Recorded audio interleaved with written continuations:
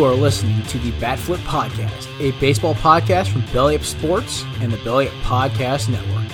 Here are your hosts, Damian and Matt. Welcome back, everyone, to the Batflip Podcast. My name is Damian, here with my co-host, Matt. We are coming to you a day later than normal. We're coming to you on July 14th of 2021 on a Wednesday. How you doing, Matt? Doing pretty good. Just hanging out. Been doing some stuff around the house last few days, and just hanging out. So, how are you doing? I'm doing all right. Went to a Dodger game this weekend for my birthday. It was last Thursday. Went there and watched them lose to the last place Diamondbacks. So All right, that was pretty awesome.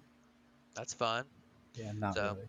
I'm sure it's still fun to get back in the ballpark. No, yeah, it was fun to be with that many people back in a ballpark. I mean, the stadium, even though they were losing, it was still electric. It was really fun. But we'll talk a little bit more about that in a little bit because they had some history happen this weekend. So, but we had the All-Star Game festivities this week, and we're coming to you the day after the All-Star Game happened. But it really got kicked off on Sunday with the MLB draft. Yeah. So this is the first year that the draft has been like connected to the All-Star game. Before, usually it was a little bit earlier on in June, so that teams could get those rookies started in the short season ball.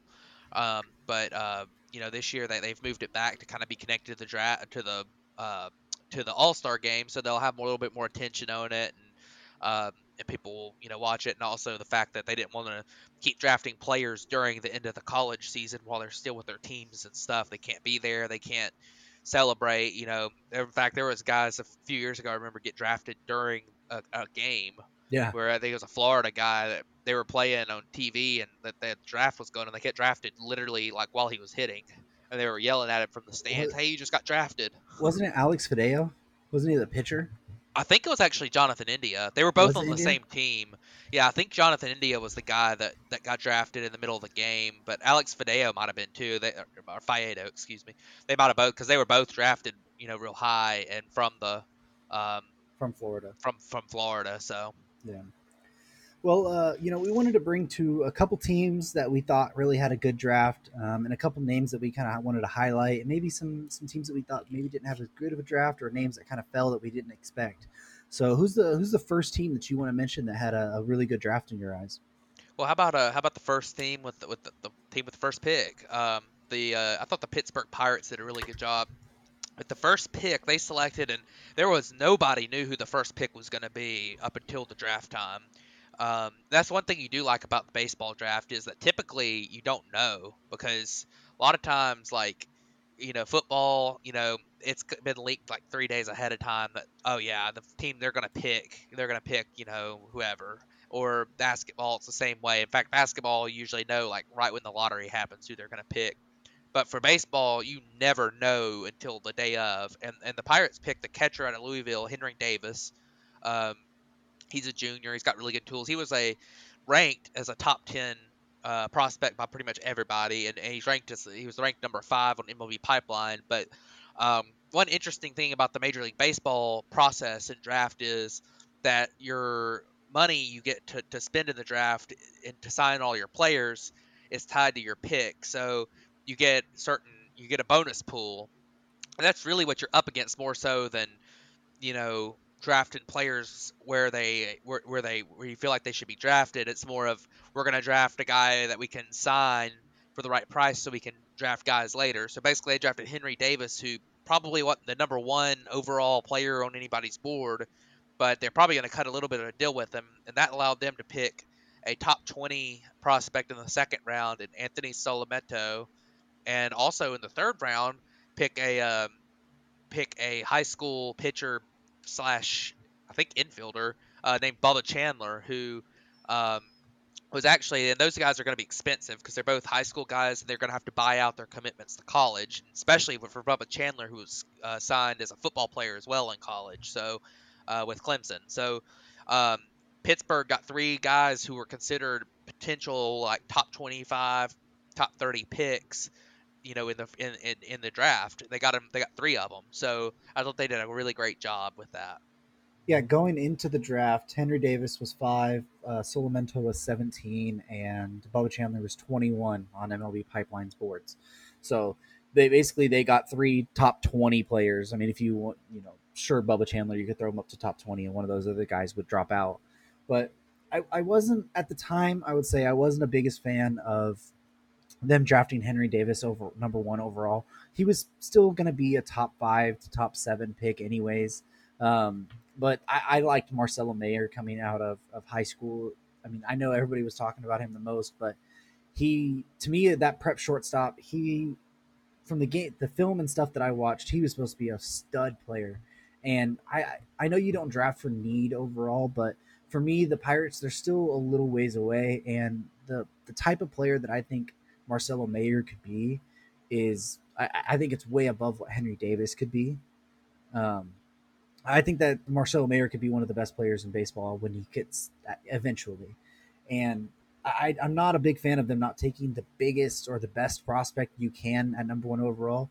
But I will say, for what they did and the way they manipulated the bonus pool money to be able to draft Anthony Solamento, another guy who I'm really, really high on, and then Bubba Chandler, who, like you said, he was a signed football commit for Clemson to be a quarterback. So, I mean, we're just talking about Trevor Lawrence just got taken number 1 overall in the NFL draft. And their Clemson, Deshaun Watson is another guy. They breed quarterbacks. So to be able to buy him out of that, that commitment from a 3rd round pick it's a big deal for the Pirates. Yeah, no doubt. It was big for the Pirates. But who did you have your eye on in the draft that you really liked from pick wise? So I had a couple. I'll go with the Tigers on this one because I know we can talk a little bit more about the Red Sox in a minute. But the Tigers, they drafted Jackson Jobe, um, number 1, or their number 1 pick at number 3 overall. He wasn't. He was a number 7 ranked prospect, but he's a high school prep arm. Um, was the highest ranked high school arm out of any of them, and he has an electric fastball. I think he can be somebody that's, he's going to take some time to develop. I think he struggles with command a little bit, but the Tigers were one of the teams. Who did they get in the 2nd round? That was really high. Oh, Ty Madden. That was the other Yeah, pitcher.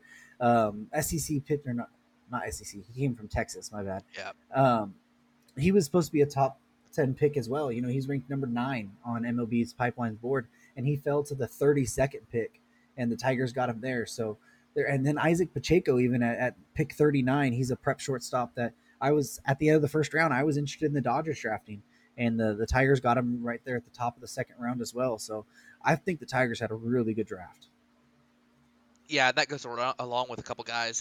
Dylan Smith out of Alabama had a really good fastball, and then Tyler Madison, who was a prep outfielder, really good power, power hitting, left-handed power. So, we don't know, and those guys are obviously more risky, but a couple of interesting picks there as well.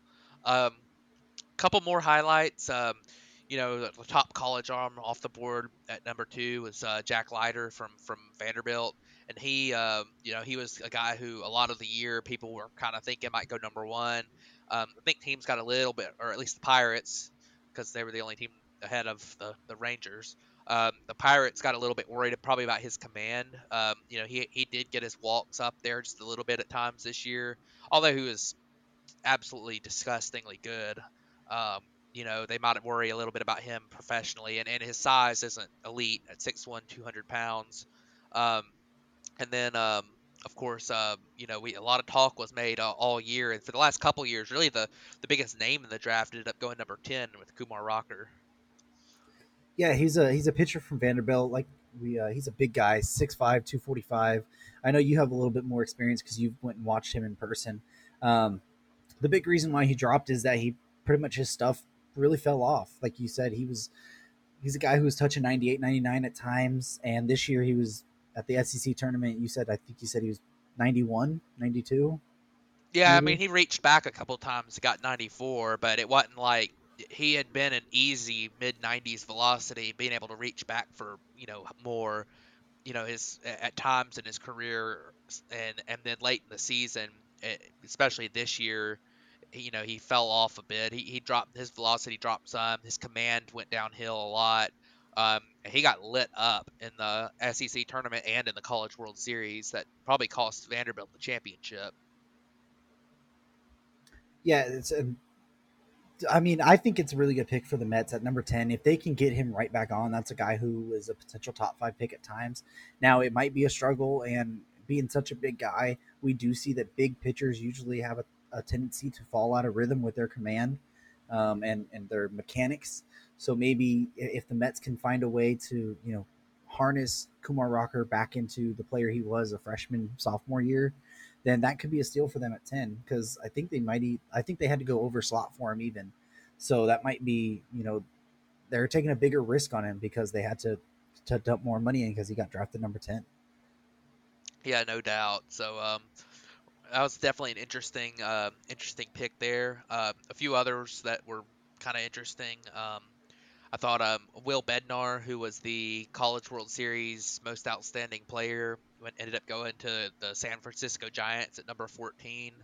Um, and then there was some other, obviously the baseball draft. There's so much is made out of the being able to sign the players and stuff. There's guys that were rated top 5 that fell into the late teens. The guys that were rated outside the top 30 that were picked in the top 10. So um, you just never know. But definitely an interesting draft so far. Yeah, another one that I really liked was Gunnar Hoagland to the Blue Jays. Yeah, He was a guy who he probably coming into the year was thought to probably be a top 10 pick as well, maybe even top 5. Um, and he ended up getting his season cut short in May, and he had to have Tommy John surgery, so he's out 12 to 18 months. So I think that kind of hurt his draft stock a little bit, and he ended up falling down to 19 at the Blue Jays. But they're also a team that usually has a lot of good young pitching. Like Noah Syndergaard was the guy that came up with them. They traded him before he really got up there, but they have some other arms that I think they could develop Gunnar Hoagland in a really good way. yeah, no doubt. And he's got a great breaking ball out of Ole Miss. I saw him. I didn't see him in person, but I did see him. I might have seen him in person actually when he was a freshman, but I have seen him a little bit. Um, watch him on TV and stuff. He's definitely a good looking arm. So very interesting stuff. I like what we saw. From the draft. I thought it was cool. They were a lot more. As mentioned, with it being tied to the All-Star game, there were a lot more players in attendance at the draft. Yeah. A lot more players when they got picked. You could see you could see their reactions, and because in the past it's been, a guy gets picked while their season's still going on, so you never see any of them at the draft or anything. So I thought that was pretty cool to get to see a little bit of, and good stuff. I definitely definitely enjoy it, and I'm excited to see where these guys end up. You could end up seeing a couple of them, like maybe a Ryan Cusick the Braves picked, or Gavin Williams from Cleveland, someone like that who's a high velocity college arm. You could end up seeing a couple of them make contributions at the end of this year as relievers, but you could some of these guys, it might be 5 years, but they could end up being the best player in the major leagues at some point. You just never know. That's Right. one thing that's fun about the draft. So Yeah, you never know who it could be, and because they do have the minor leagues, it could be years down the road before you see any of them actually. So, but I do agree with you. I do like the way that they moved the draft to the beginning, basically it's kind of the kickoff to All Star Weekend. I mean, maybe you could say the futures game, but I really like the draft being there, and like you said, the amount of players that were able to show up, and it's just a much bigger venue than MLB studios which they were doing it before. So, but like you said, start of the All Star Weekend. We'll jump over to the Home Run Derby now, which was the pretty much I think the biggest event of All Star Weekend. I mean, I don't know how you feel, but I think everybody looks forward to that more than the All Star Game, anyways. And we had Shohei Ohtani in it, Juan Soto, defending winner Pete Alonso. Uh, who else? Trey Mancini was in there. Trevor Story. yep. It was a good home run derby. Gallo, Joey Gallo was another one. Salvador Matt Perez. Olson, I think, wasn't Olson in it too? Yep, Olson was in it. Salvador Perez. Yeah. It was a good home run derby. I didn't get to watch all of it. I did see the Shohei versus Juan Soto. I think that was an awesome matchup. They ended up tying in regular time. They went to a 1 minute swing off, tied the 1 minute swing off, went to 3 swings. Juan Soto hit all 3 of them for homers, and I think Shohei missed his second one He That missed ended his up, first one. was it his first one? Yeah, he popped it Um, up. so that ended up kicking him out in the first round. So it was kind of disappointing because I know everybody was looking forward to seeing Shohei Ohtani hit so many home runs, but I think he still hit what 30 something. I mean, in that one little He round, hit 28 28. in the regular, and then I think when they got the extra minute for the tie, after the tie, he hit three more, so or the 30 seconds or whatever. I I think he think ended it. up with 31. So So it it might have was, just been 28. That might have been what Soto hit because of the three swing off. But yeah, maybe it was. Anyways, I mean, I know people expected. I mean, there was a lot of talk that Shohei Ohtani was going to win it or he's going to automatically be in the finals against Joey Gallo, and I believe both of them got knocked out in the first round, even. they Uh, did. so you had, it ended up being, I think, Trey Mancini and Trevor Story, and Trey Mancini ended up beating Trevor Story, and then it was Olson and Pete No, Alonso, it or was is this Perez? Soto and Peter Alonso. Oh, Soto. I don't know why I Yep. keep saying Perez. Yep. Soto and Pete Alonso. Yep. Alonso won that one. Mancini beat Trevor Story. So it had Trey Mancini versus Pete Alonso in the finals. And then Pete Alonso ended up winning it and defending his home run derby championship. Yeah, and, some cool things about it. We saw, obviously, with it being in Coors, we saw several home runs hit over 500 feet. In fact, one was hit 520 feet, I believe, by Soto, and that was the longest home run in home run derby history, um, or at least since Statcast was started being counted. Um, and then I thought, I thought everybody in the home run derby, did pretty well. I was a little disappointed at Joey Gallo. um, he really struggled for this first like half of his round, and then he picked it up and almost came back at the end, but he couldn't quite get there. But everyone kind of did well. I wish they would go to a format where in the first round that just the top four advance instead of having the bracket, because Right. Otani was like third out of the amount of home runs hit, but he didn't hit as many as Soto. They tied, so they should have both moved on. But um, I think the fans there were real unhappy that Otani got eliminated in the first round because they really wanted to see him keep going because he did well in the first round. But you had like Trevor Story hit like 20, and he made it after Otani hit like 28. So, um, and then I thought Salvador Perez was real impressive too because he's been around a long time, and I didn't know he had the kind of power that he showed off in the home run derby. He hit something. He hit almost 30, and but he was just matched up against Pete Alonso, who hit 35 in the first round, which was insane. So Yeah. And Pete Alonso came out after and said that he's the greatest power hitter on the planet. So we'll see. We'll see if he can defend that crown for a third time next year in Los Angeles. Sounds like yep, Tatis wants to be in it next year.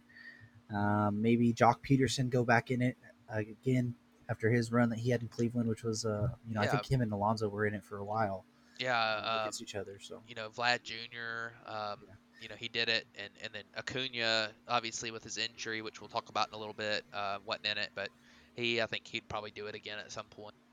yeah. So we'll see what that happens. But let's move on to the All Star game. Actually, we had Shohei Ohtani start on the mound and also as the leadoff DH. So that was the first time in history that the pitcher in the I don't it's so he made history this weekend with pretty much everything he did. So it like we talk about a lot with Shohei Ohtani. The game overall, it was I don't think it was the most entertaining game. They had some, Vladimir Guerrero hit a monster homer off Corbin Burns as they were talking to Fernando Tatis. Yeah, Um, JT Realmuto hit a homer. Mike Zunino hit a homer. But other than that, I mean, it was kind of a quiet kind of all star game to me. I mean, I really wasn't too thrilled, not thrilled, but I wasn't. It didn't pull me in usually how an all star game really does. yeah, and I'm a guy that I don't. I think it's really cool for a lot of different reasons to have the All Star game, and for I know the players. That's a good honor for them to get to represent their team to get picked for it. Um, I think that there's a lot of times um, you look at the, the the fact that the fans get to come in and see all these players, and you look at all the festivities around it, like the home run derby and the the celebrity softball game, all that kind of stuff too. I think people like that a lot. But the big thing for me is I just I don't love watching a game where the players aren't fully invested in the game, and also where the players aren't really they're not really giving it their all. and then the fact that the game just doesn't really count for anything. So you don't care who wins. And it's always cool to see. Occasionally there'll be some big moment, like people remember some stuff like Bo Jackson's leadoff home run or Ichiro's inside the park home run, stuff like that. But you just don't see too much anymore. Of that kind of stuff. It really just doesn't mean all that much. It's a cool event, but it's not really the most fun thing to watch on TV. Now, in recent years, there has been some cool things, like they'll talk to a player during their at bat or something. And of course, it wasn't. I didn't think that went all that well this time, but No. um, it was. But typically, that's kind of a cool thing for them to do. So, but we'll see. I definitely, I caught parts of the game, and um, there's just not that many highlights of it. It's cool occasionally that you'll see an all-star too, like that'll come up and just have a huge game, kind of in their first time in the all-star game. They're maybe from a team that doesn't that doesn't get talked about a lot, that get represented very often in the media, a team that's not very good, that'll come out and have a really good game. And the guys like, and sometimes it is from a team that is good, like a guy like Willie Peralta come out and strike out the side. I mean, sorry, Freddie Peralta. Freddie I Peralta, get yeah. all the Peraltas mixed up. There's like 3 or 4 of them. They're all pitchers, but um, I think they've all yeah, played for the Brewers at one point. and I too. think they have. I know Willie Peralta did, but I do get those guys mixed up sometimes. But yeah, I think that's kind of a cool thing to see. I think a few years ago, Shane Bieber kind of had his breakout, um, in the All-Star game where he came out and struck out the side. I think it was Shane Bieber that did that. And, it was cool for obviously the Ohtani thing, even though, as we kind of discussed last week, I wasn't a huge fan of him, being selected as a pitcher necessarily, because I don't think he's an all-star level pitcher yet, but it was still cool to have him be able to, um, him being on the mound and stuff. It's definitely a special thing to happen. But it was a cool, it's a cool game and everything. But it's a, you have to take it for what it is. So and I'm just not a huge all-star person, but that's just me. So Yeah, and that's why I think everybody looks more towards the home run derby, anyways. yeah. And that's the big event of All Star Weekend. So, and this year you had a ton of people opt out as well. A ton of All Stars that didn't. Yeah, you had didn't 3 or even try 4. to But play. I know Mookie Betts didn't play, and There was a lot more. I know all the yeah, Astros did. the And stuff. Astros, yeah, Mookie Betts. So Let's jump over to our division breakdown. We haven't done one in about a month, so kind of get you guys caught up at the All Star break being a good time to do this. Kind of where all the standings are sitting right now. So we'll start off in the AL East, where we got Boston is still leading this division, albeit by a game and a half, and them and Tampa Bay have really separated themselves from the division, with Toronto and the Yankees both being 8 games back. yeah, it's funny with Tampa Bay. You never. It's so weird how it happens. Every year, it seems like they only had one All Star, and it was Mike Zunino, who a lot of people don't really think of as an All Star caliber player. He actually hit a enormous home run in the game yesterday, but Yeah. aside from that, it's one of those things where it's pretty cool that uh, that the Rays are able to do this every year. But Boston, they're still chugging along. That offense is still really good. Xander Bogaerts, JD Martinez. I don't really see them slowing down, and I do think that they're going to be a team that's able to pick up a starter that really they still got enough holes to really make some improvements to their roster over the break, so or before the trade deadline in a couple weeks. So I definitely look for them to be aggressive and try to go out and get a starter and maybe another bullpen piece, even though their bullpen's been good. So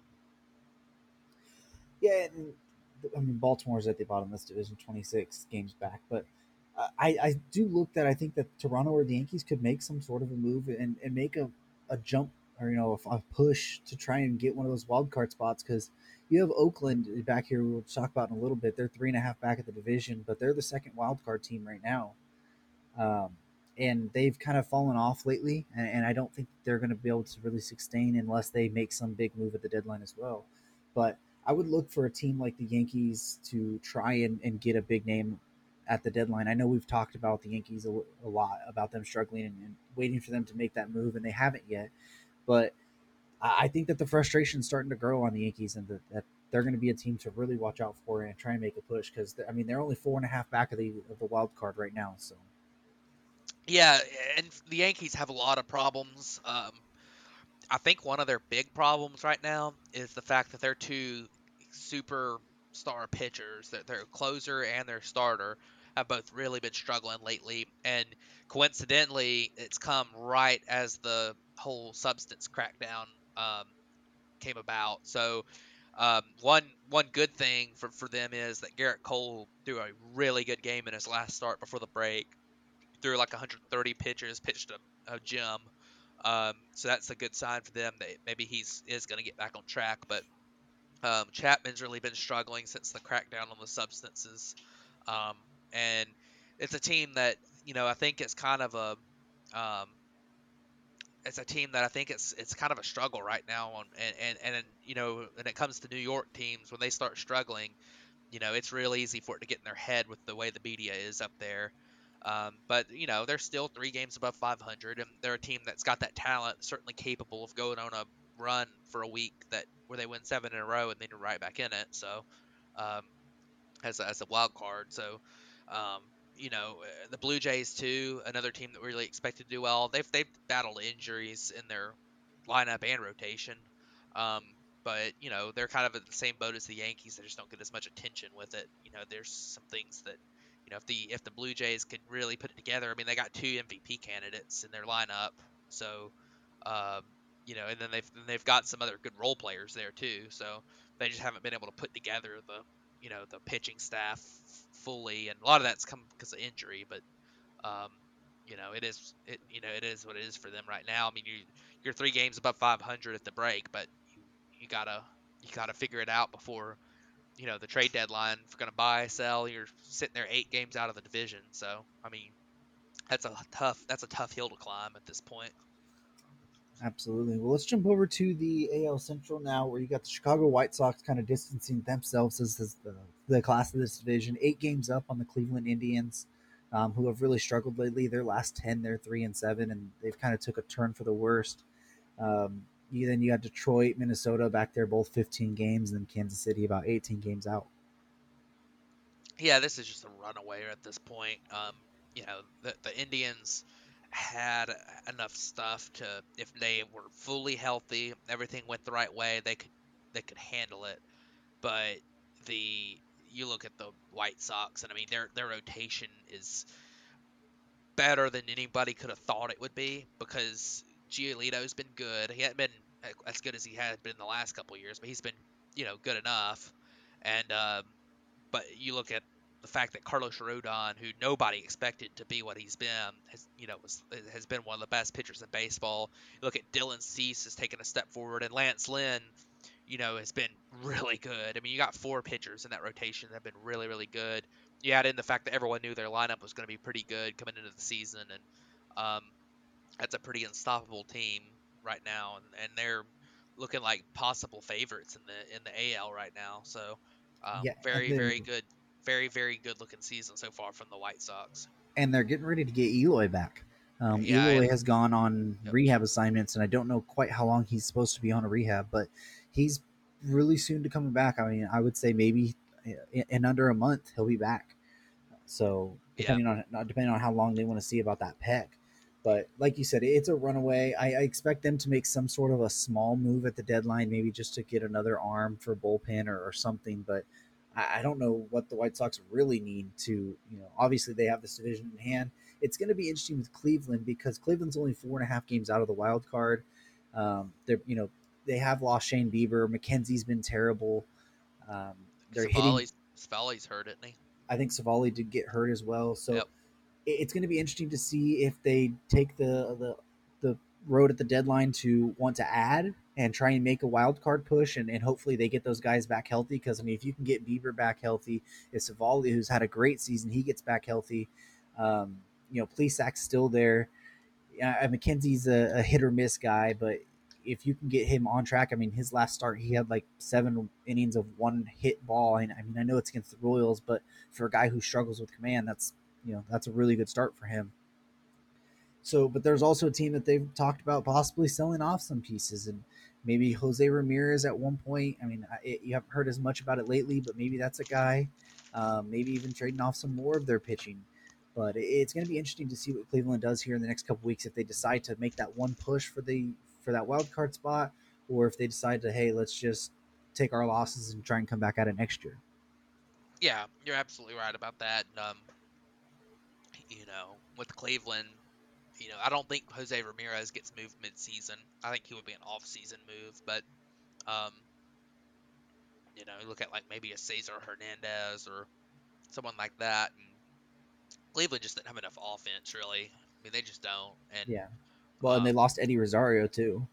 yeah, so injuries have hit them, and they just don't have enough offense. So, and you look at the other teams here, and obviously the Twins had been so disappointing this year, but um, Tigers and Royals, probably I probably would have expected the Tigers and Royals to be flip flopped from where they are in the standings, but um, neither one of them have been very good. They're still figuring it out. So, um, this has been an interesting division, but I think the White Sox easily run away with it at this point, and I think they can add to their bullpen. Obviously Liam Hendricks is their closer there, and he's been really good, but I think there's definitely pieces they could add there that would help them out. So. Yeah, it would be interesting to see what they can pull off. Let's look over at the AL West now, where you got Houston's kind of taking control of this division now. They're 3.5 games up on Oakland. Who we said Oakland's in the wild card spot right now. You got Seattle is 7 games back of the division, 3.5 back of that wild card. The Angels have made a nice turnaround to get right above 500 again. They're 9 games back of the division, but only 5.5 games back of the wild card. And they made a signing today. It's not a big one, but they did sign veteran outfielder Adam Eaton for the rest of the season. Yeah, that's cool. Adam Eaton's the guy who can probably help the Angels with their struggles in the corner outfield spots. Um, Obviously, Shohei Ohtani's carried their offense with Mike Trout out and Anthony Rendon out / struggling when he has played. But if they get those three guys in there and fully healthy, this is a team that could make a little bit of noise. I don't see them catching the Astros, but No. um, and I don't see them being buyers just because while they are good right now, they're so far back there. They're over 500, but it's gonna be really difficult to catch either the wild card or the division lead here. But you look at them and you got a team that there's it's showing a lot of progress this year. I feel like having a winning record at this point is something that they haven't done in a while, and their pitching's really been worst case scenario for them. None of the guys who pitched good for them last year have pitched well for them this year. Um, Bundy has been awful. You look at Andrew Haney hasn't been as good. And then you go to their acquisitions that have all struggled. Quintana has struggled mightily. Alex Cobb has been okay. Um, they just really haven't had all that much. So if they are able to add, maybe they could make a move kind of like the Reds made a couple years ago when they traded for Bauer at the deadline, when they weren't fully in contention, but they knew that they'd have him for the following year. Maybe they could find a pitcher that's something like that where, if they get really hot, maybe the A's just get ice cold or something. Well, They could maybe get to that wild card, but kind of build for next year. I mean, a guy like Kyle Gibson would probably be good for that because I believe he's signed for next year. But I don't think that the wild card is directly out of contact for the Angels. They still have 9 games head to head against Oakland. So even if you can win some of those games and then get some help within the division or something, with Oakland's really been struggling lately, and you maybe make a piece. Oh, you're going to get Trout back. Rendon's going to be back. Like you said, Shohei's been amazing. Fletcher's been amazing as of lately. If you can get another pitcher in there and maybe like a Kyle Gibson or somebody like you said that's signed for next year, maybe not at a super big cost, but just a help to that rotation. I don't think that the wild card is out of reach. For the Angels, is it going to be tough? Yes, but I definitely think that there is a path where they could make a run and get to the wild card. Yeah, I mean that's what I say. Like I wouldn't sell, Right. and I wouldn't buy like rental players is kind of what I'm saying. Right. Maybe you go out and get a guy who could help you next year too. Um, maybe you go take a couple of bullpen arms on who are going to be real easy to get. That maybe you can turn around into pitching really well or something. Um, but I probably wouldn't sell any pieces. I mean, I don't really think they have many pieces to sell when it comes to like rental players. If they say, "Oh yeah, we are out of it," but I mean, you have a lot of teams to pass to. It's not just being 5.5 games out or whatever they are. It's also you have to pass a team that the Mariners, who are sitting there ahead of them in the standings, believe it or not. But also, they're still behind the Indians. They're still behind the Blue Jays, the Yankees. I mean, there's a lot of teams that they have to pass to get to that wild card level. So, even if they are able to catch the A's specifically, who's to say that they're also passing the Yankees, Blue Jays, Indians, and Mariners, and of course they could also catch the Rays instead of the A's, which I think is less likely. But I mean, Right. but but yeah, I mean, you look at this team, and they're good. They're just not quite good enough yet. But I mean, when I take a look at this division, I just think about what the Astros have done this year, and I know, a lot of people are, don't like the fact that they're ahead in this division, but um, they've really done such a remarkable job with, having lost, you know, really their big pitchers. Verlander still out from Tommy John last year. Garrett Cole, is in New York. Um, from for their last World Series run, and Greinke's definitely not as good as he once was, but they've kind of just reloaded. Luis Garcia's pitched so well for them. McCullers has pitched well for them. Urquidy's in there. Valdez coming back and pitching well. I mean, you've got such a good foundation there with their pitchers, and their lineups really good and hitting like they did back in 2019, 2018 when they were, in the playoffs and in the World Series and everything. So this is a team that I really think right now, you might see a 2005 rematch in the from the World Series and the American League Championship Series this year with the Astros and White Sox. So That'll definitely be a series that'll be fun to watch if we do get that. But let's go ahead and jump over to the NL now, and we'll start with the NL East, where the New York Mets are leading this division over by 3.5 over Philadelphia, who is 6.5 back in the wild card. So it's really looking like if you don't win this division, you're pretty much going to have to, you're going to be out of the playoffs this year. You got Atlanta sitting right there, 4 games back, but they just did lose Ronald Acuna Jr.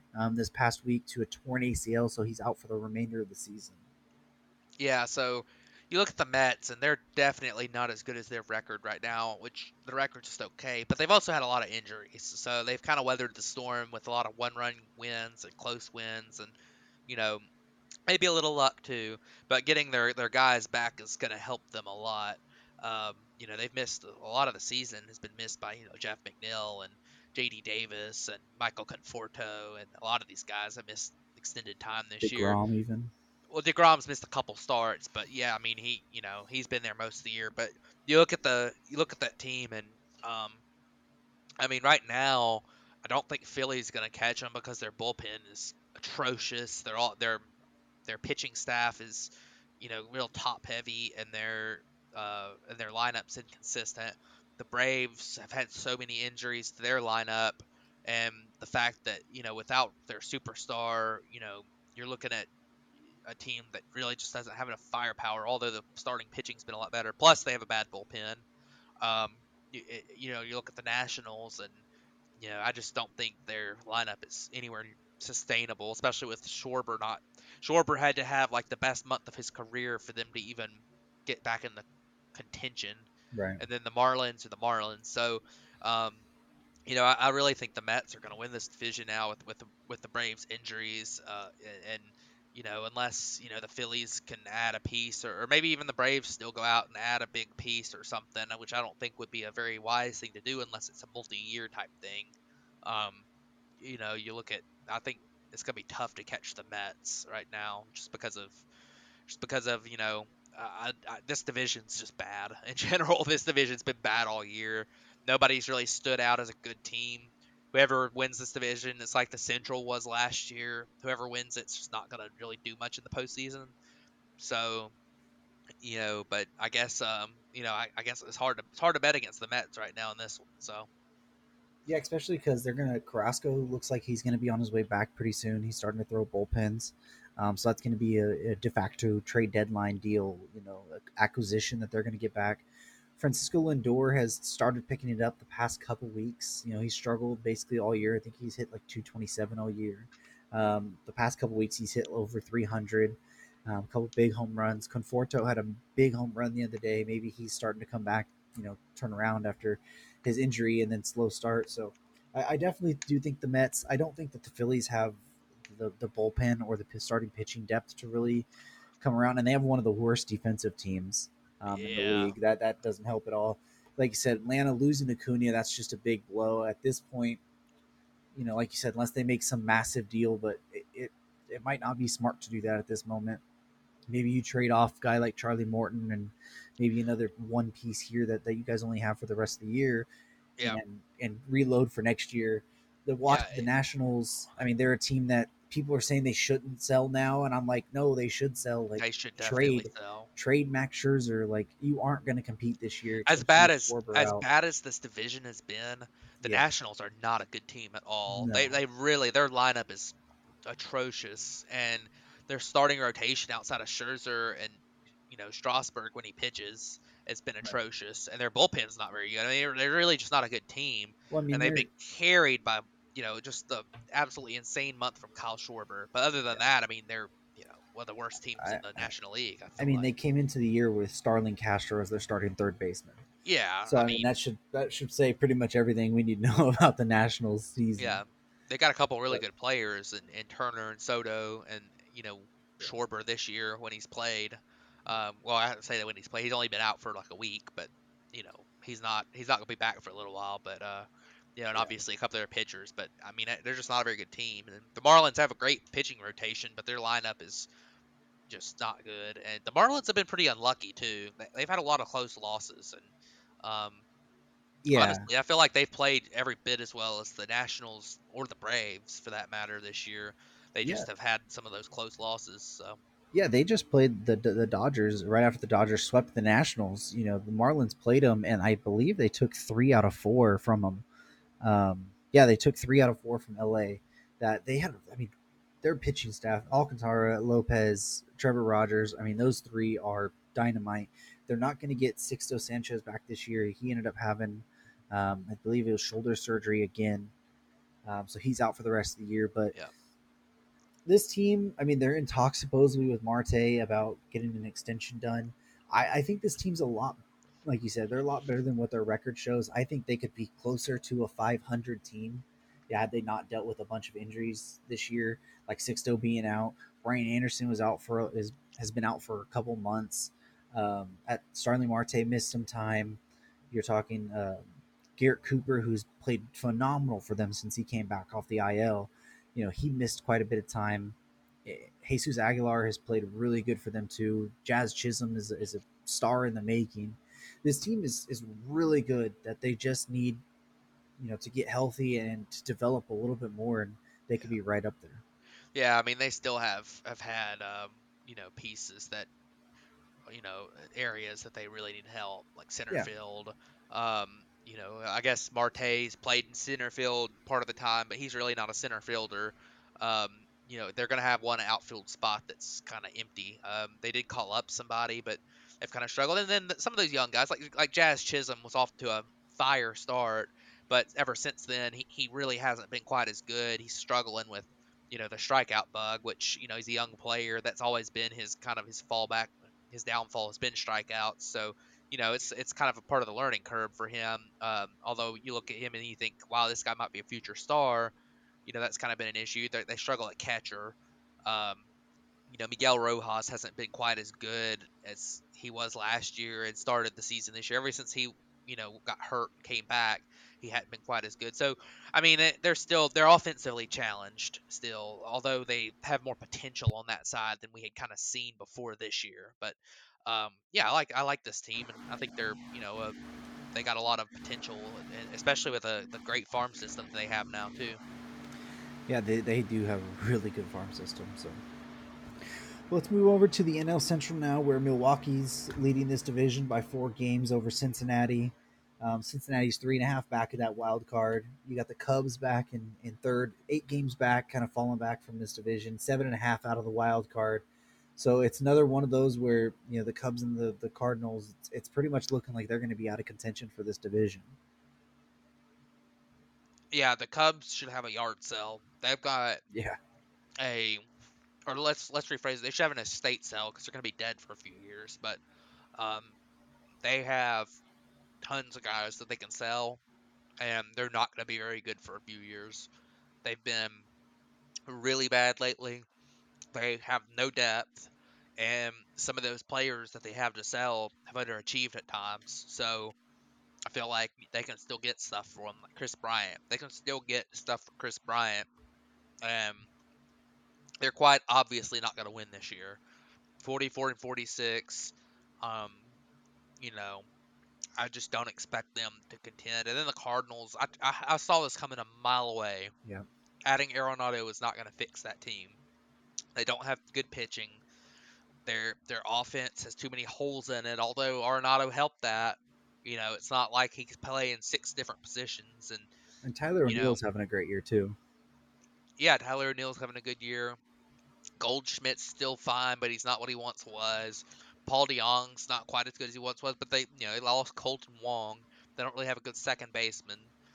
You look at their outfield, and I mean, Dylan Carlson's in one spot, and he's having a pretty good rookie year, but um, Molina's that catcher, and he's 38 years old or something, and he is what he is at this point. He's still a serviceable catcher, but he's not a star anymore, and obviously their pitching staff. I mean, they really just don't have any good pitchers. I mean, they got, I guess Flaherty has pitched well at times, but like you just other than that, I mean, your Well, that starting rotation and then the bullpen. Alex Reyes has been nice as a kind of a breakout at catcher. I mean, as a back end of the bullpen guy, but other than him, I mean, not much there. So. and they are missing Dakota Hudson this year to Tommy John, who had a really good year last year, and they was hoping to be one of their frontline people this year. Um, so that's another thing to that pitching staff that's hurt them quite a bit. Flaherty being out with his oblique injury. Wainwright's serviceable. He's been all right this year, but like you said, the starting pitching depth's not good. Losing Colton Wong was a big hurt for this team. That on base percentage and the guy that, or not on base percentage, the contact guy that he is, and second base and that really good defense, they're missing that. And I think we both had them at 4th in this division in our preseason picks. So this isn't very surprising to us. Or no, we had them at 3rd. Sorry. I don't think it's really surprising to us at all. I think the team surprising us most out of this division is probably Cincinnati. Yeah, and here's the deal with the Central.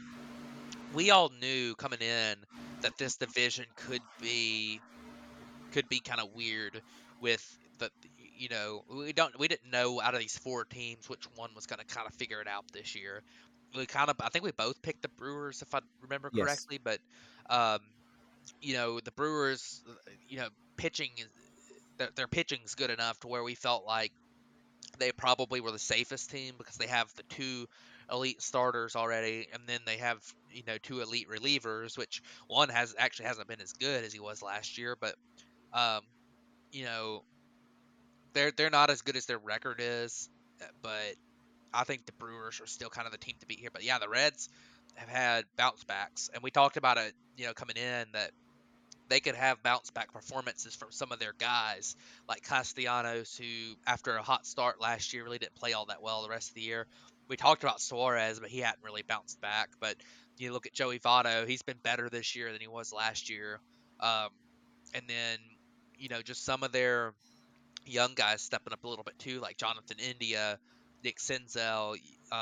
They needed some pieces to step up, and they needed Winker. some help offensively. Winker, Jesse Winker. And then I do think they need some bullpen help. I think they need to go add in their bullpen. Amir Garrett's been atrocious. They really don't have a very good bullpen, and that's It- probably what I would add to. So But that was the question I was going to have. Do you think that this team should make the push to try and win the division? oh yeah, no doubt this team should buy.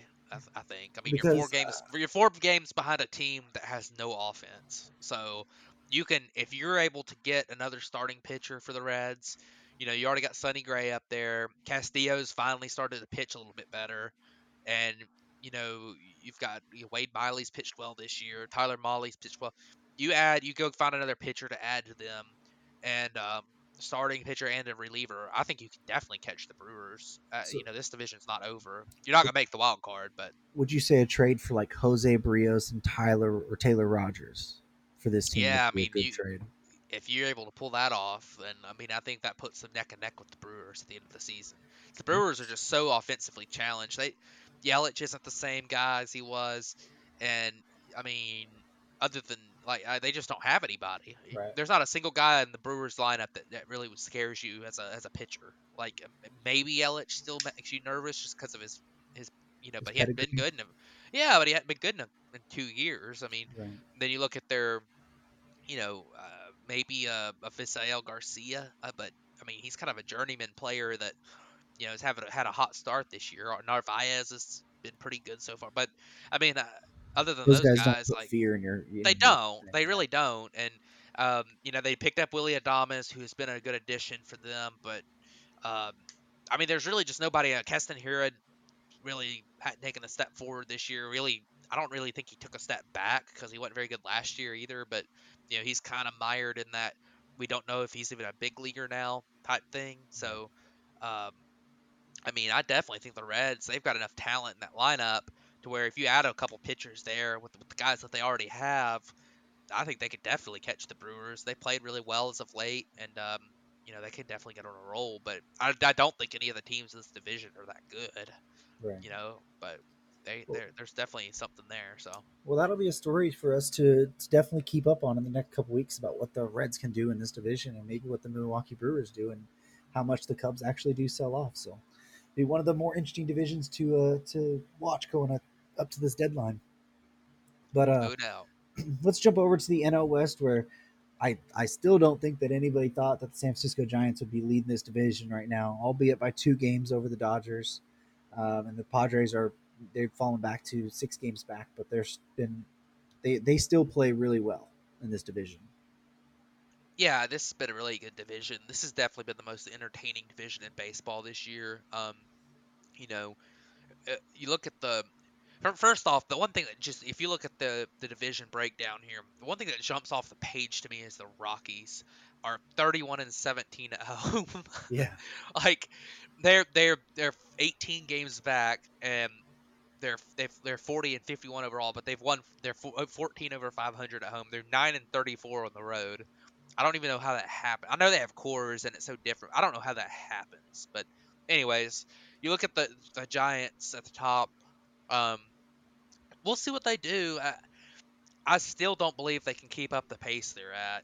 yeah, But I mean, they've got legitimately good pitching that they've found stuff with guys. And, you look at their lineup, and I'm worried about their lineup being able to sustain because it's a lot of veteran players. I'm worried about them being able to do it all year for 162 games. That second half push, wear and tear. You already see it. Buster Posey went on the IL. I'm sure it's a very short stint. It's probably just a 10-day stint over the All Star break part of it too. Um, Brandon Crawford's been so big for them. He's a veteran shortstop. Is he going to be able to do it all year? Um, you know, I think there's a lot of question marks. Brandon Belt's another guy. There's a lot of question marks for the Giants the rest of the season. But they got such a good record right now. You add a couple pieces, I think you'll probably see them in the wild card game. Because I do think the Dodgers or maybe even the Padres are going to catch them. But um, you go down the list, you look at the Dodgers, and obviously they're who they are. 21 games above 500, and they're finally healthy for the most part again. And you look at the Padres, and it's kind of the same deal. They are who they are. We knew they coming in that they were going to be really good. Um, The thing that worries me a little bit from the Padres is some of the inconsistency they've gotten out of a couple of their pitchers who we expected to be really good, like Blake Snell. Um, he's been very disappointing this year. But, these three teams are gonna. I think it's gonna they're gonna duke it out the rest of the season. It's gonna be entertaining to see who comes out in this division. Yeah, it's going to be interesting to see also who at the deadline makes the biggest swing in this division. Because the Padres, they could use a starter, they could use some bullpen help. The Dodgers, they can use a starter and bullpen help, maybe another bat, depending on what they want to do with their outfield situation. The Giants are probably the team that needs the bat most of all, but they could also use another depth piece for that starting rotation. Even though they've got great production so far, it's going to be interesting to see which one of these teams takes that swing to say like, okay, no, I'm going to be the one that steps up in this division or throws the first punch and see how the other two react. But it's definitely going to be interesting. The Padres, they seem to play the Dodgers really well. They seem to have the Dodgers numbers, but against everybody else, they seem to struggle a little bit more. The Dodgers have been not healthy all year. They're starting to get back there. The Giants, like they said, their old guys have had a resurgence per se, and they're playing really well now. Yeah, Are they going to be able to keep that up for the long haul through the dog days through the second half of the season? It's going to be really interesting to yeah, watch. and that with the Giants, they could have 1 week where with the amount of veteran players and injury-prone players they could go from being a truly really good talented team to having nobody left. I Right. mean, you could have there could be a week where you lose because Alex Wood's been very good for them. And he's a very injury-prone pitcher. You could lose him. Obviously Posey, Belt. You already lost Longoria for an extended period. You know, you could all of a sudden lose two or three guys and then not be anywhere near where you are now. So I worry about that standpoint for the Giants. And then of course, like you talk about the Padres, I think there's times where the Padres lose a little bit of focus maybe when they play some of some of the lower rated competition. I mean, um, they're a really young team. They play with a lot of energy and excitement. And I think sometimes when the energy and excitement's not there in the ballpark, they don't feed off of it quite as well.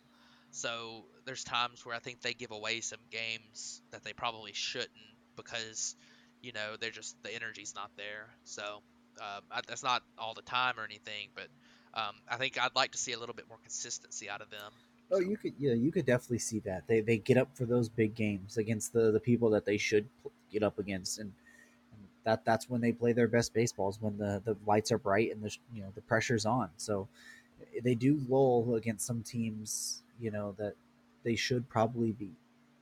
So, but it's going to be interesting with all these teams. Like we said, the trade deadline's coming up in just, I think, a little over 2 weeks. It's on the 31st, so 2 weeks from this Saturday is going to be the trade deadline, and it's going to be interesting. We're going to start seeing deals happen. Over the, I think most likely you're going to start probably this next week.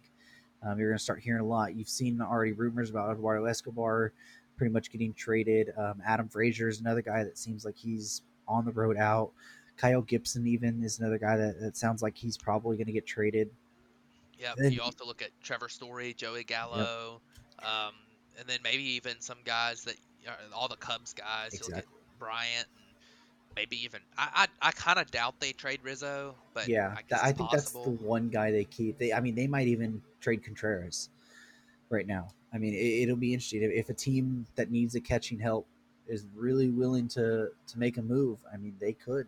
I would not be surprised Yeah, to see the you could and then Cubs Contreras. you could see a couple really big impact players, veteran pitchers that Charlie Morton, Max Scherzer, or a Yep. couple guys that I'm thinking of. Charlie Morton, if the Braves, don't if the Braves struggle coming out of the break and lose a couple games after the injury to Acuna, I think they'll sell. So that would be Charlie Morton, and then obviously Scherzer with the Nationals struggling. He's been so good this year. If you're I feel like you would want to sell him if you're the Nationals if you possibly could. But it'll be very interesting. You could maybe even see a couple of longer term like a Herman Marquez from the Rockies get traded, type guys like that. So it's gonna be very interesting to see. I think we're gonna have a pretty wild trade deadline this year. I think there's going to be a lot of moving parts. We really didn't have one last year with it being the short season and stuff. We had a few big trades, but nothing like I think what we're going to see this year. So Yeah, it's going to be a monster trade deadline if I can say that. So, well, I think that's going to wrap it up for this episode. You got anything else? I don't think so. Obviously, you know, I think it's good to have the All Star break here in the middle of the season, and I think it's good for a lot of teams to have that rest and recovery, especially this year.